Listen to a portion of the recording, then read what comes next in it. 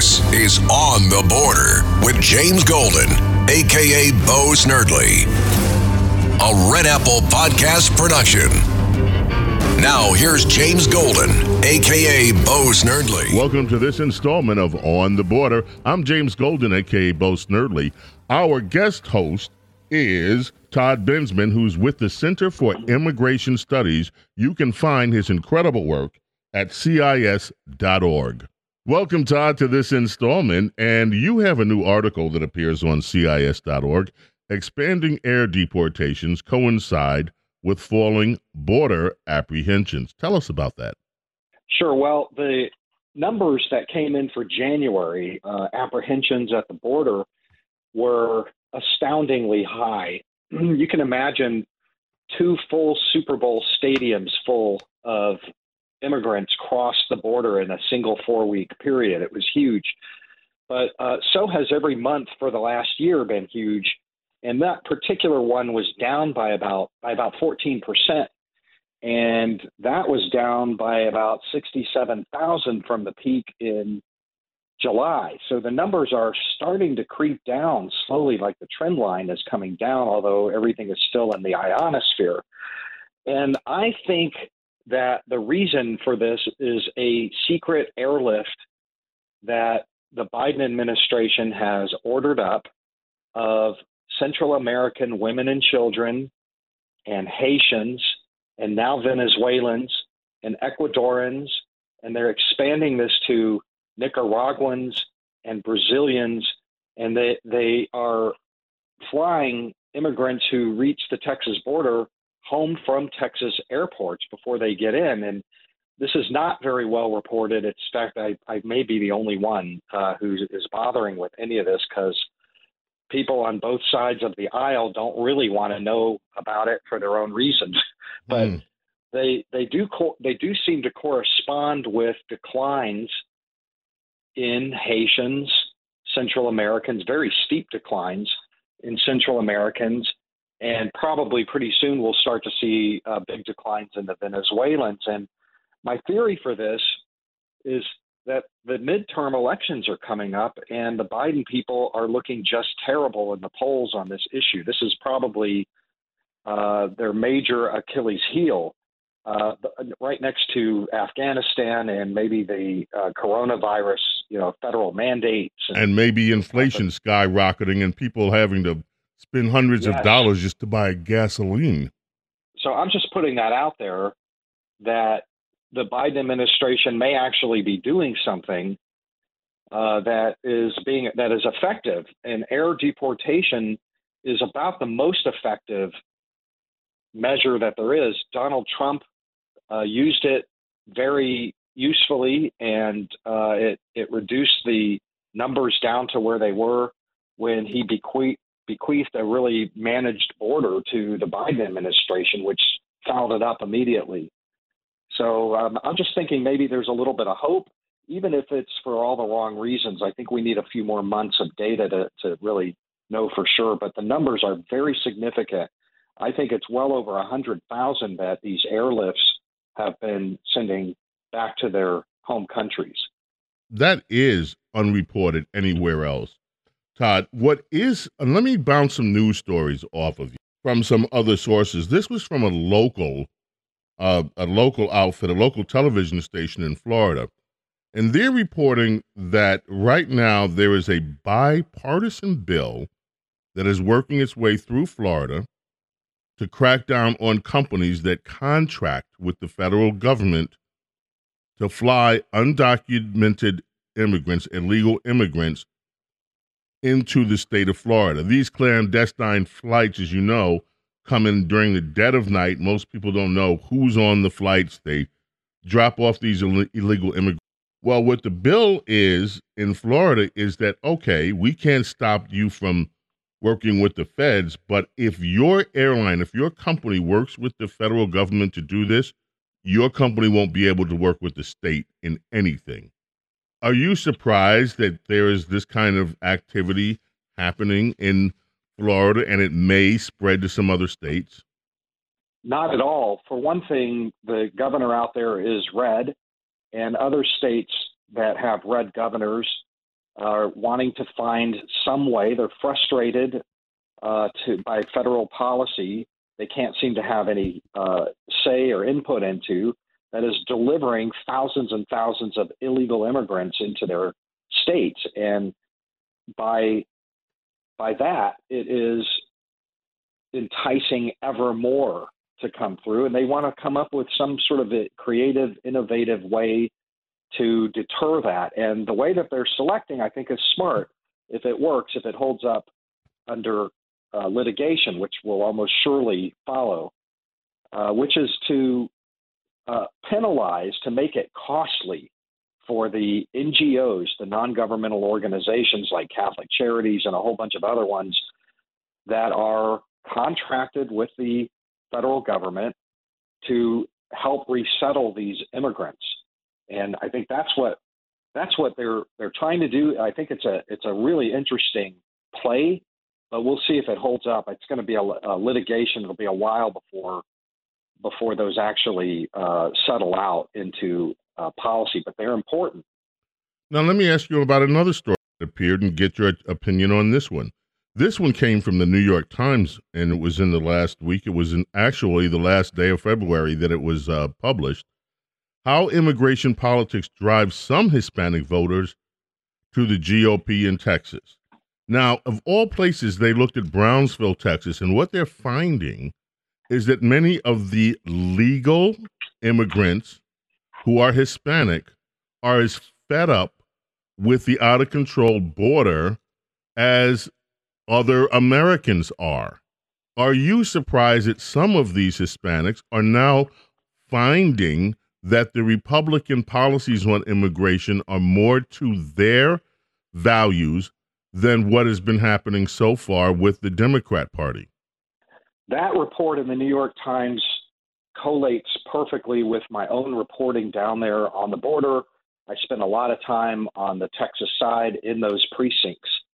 Those precincts are historically blue. In living memory, they've never been anything but blue.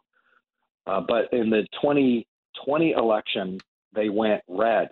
A lot of them went red, and the ones that didn't quite go red came within, just a hair of being red. And when I talk to people down there, and I mean, Democrats and Republicans alike, what they tell me is that these Mexican Americans did it the legal way. They did it the right way. They waited their turn. They paid their dues. They spent the money. They filled out the paperwork. They went through whatever they had to go through to become citizens and legal residents.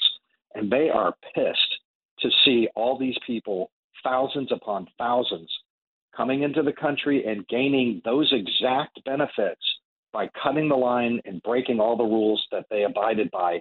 It's infuriating. They hate it. And they'll tell you that. It doesn't take very much to get them talking, business owners and school teachers and sheriffs and police officers and you name it. They're down there. And the other thing that maybe the New York Times didn't mention is that people down there work for the federal government.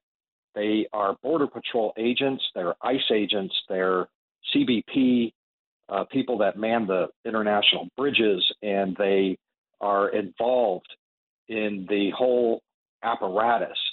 And they saw liberal Democrats across the country all through 2020 calling them racists, saying that they should be abolish ICE, attacking Border Patrol agents on horseback who are just doing their jobs, nothing wrong with swinging the reins. And that sort of thing, they saw the president side with them against the Border Patrol, not giving the Border Patrol the benefit of the doubt, or ICE or anybody else. And those people are fed up with it. Their families are part of that apparatus, and they don't appreciate being called racist and fascist. Most of them are Mexican Americans. Wow, that could have the ability to change the dynamic of the elections if that sentiment spreads in other states. And it is not the same, and this is one of the things that has political observers questioning what the impact will be. This is not the same as what is viewed as the entrenched black vote. The Hispanic vote is considered more movable. And so if this trend continues, this could spell out big problems for the Democrat Party. It's very significant. And remember, Texas is being floated as kind of going purple, getting kind of purpley. Maybe if we could swing Texas, and not with those precincts down there. If you don't have those precincts down there, you'll never move Texas to the blue column. And it's absolutely pivotal for national elections, especially from the viewpoint of Republicans, that those precincts get redder and redder. Those are the saving grace for Texas, keeping Texas in the red column. The United States, according to NDTV.com, has now reached 65,000 H-1B visa. That's the cap for 2022 already. We are into the third month of the year, barely, and already the H-1B visa, that's the non-immigrant visa that allows U.S. companies to employ foreign workers, and the tech industry really uses that to bring in labor from India and China. We've already reached the limit of that visa cap. What do you think will be the impact of that? Do you think that we are likely to see Congress act on that and say we need to raise the cap so we can bring in more foreign workers, or do you foresee that this could be a problem for the tech industry? Well, the H-1B visa issue falls squarely on the partisan divide in this country. Remember that Donald Trump saw those as a threat to American first policy, to American jobs, because they saw these tech companies implementing H-1B replacement employees for American workers. And we saw this happen where, a big tech company would bring in H-1B workers from India and have their American workers train them to replace them and then fire all the Americans because it's worth billions of dollars. And so Trump was working diligently, always worked diligently to reduce H-1B because it was anathema to American citizen workers for good jobs. Those are very well-paying jobs. It's just that, Indians will do them for considerably less. So you can kind of see what the dynamic is there. And so under the Biden administration, though, they have reversed all of that and are pushing with these Democrat-leaning tech moguls and their lobby organizations to keep moving the cap up so that they can keep bringing these replacement workers in to replace Americans. And that all falls on the partisan divide. And you're going to find Republicans and Democrats trading blows over that for a while. Well, we'll see what the future holds with that. This could be a real election issue if it becomes more of a national issue and if it's given the spotlight. So far, there hasn't been that much reporting on it. Now, the last thing, Todd, that we have today would be the High Court has weighed in. The Supreme Court has weighed into this Trump immigration rule that the administration has abandoned, and that's the public charge rule. Can you explain to people, since the Supreme Court is going to be looking at this public charge rule, exactly what it is and what's the fuss? Well, the general contours of that controversy run kind of like this. People who want to control the border and to reduce illegal mass immigration at the border recognize that one of the great enticements for that is when they reach the border and get in, that they can qualify relatively quickly, especially if they apply for asylum, for which none of them are eligible because they're economic migrants, but they still qualify for public welfare benefits, the whole range of everything, housing and food stamps and, you name it, they can qualify for it. And so what the Trump administration sought to do there was eliminate a lot of that as an enticement. And there was litigation that followed. The Democrats were, this is cruel and heartless.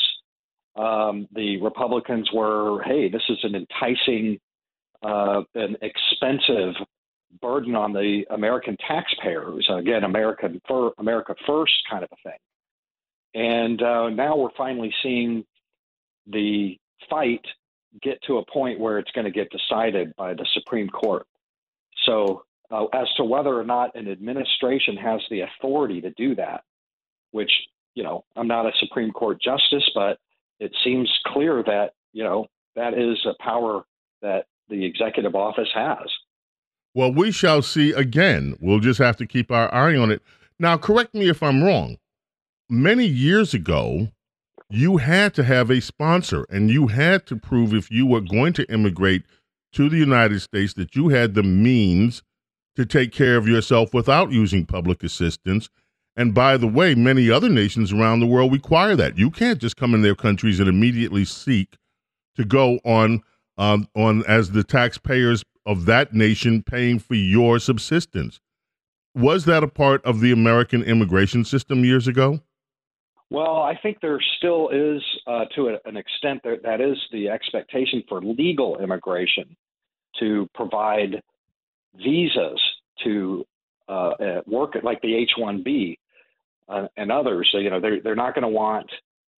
We don't want to have family reunification, chain migration involving brothers and uncles and cousins who get here and are not able to support themselves and don't have any means of support.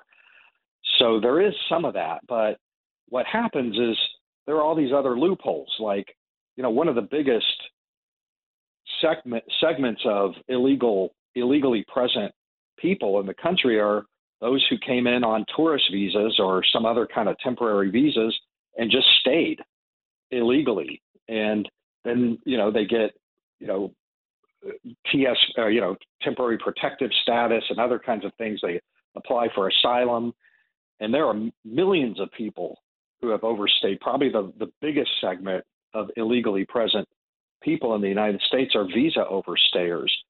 And then they eventually get into the queue for public benefits. And so this isn't, I think, really about what we allow for legal kind of permanent residence so much as a problem with, people crossing the border and asylum seekers and visa overstays and all of these different categories that tap into the system. Todd, you are such a wealth of information, man. You should write a book. Well, I am. I'm writing one. I've got another one coming. And Todd Bensman is our co-host. This is it for our episode, today's installment of On the Border. Todd, before we leave, tell people where they can reach you on social media and how they can find your work. Well, I'm on Getter, T. Bensman at Getter, and at Bensman Todd on Twitter. And you can read most of my work at toddbensman.com and the Center for Immigration Studies, CIS.org. I'm there too. Thank you. We will see you for our next installment of On the Border.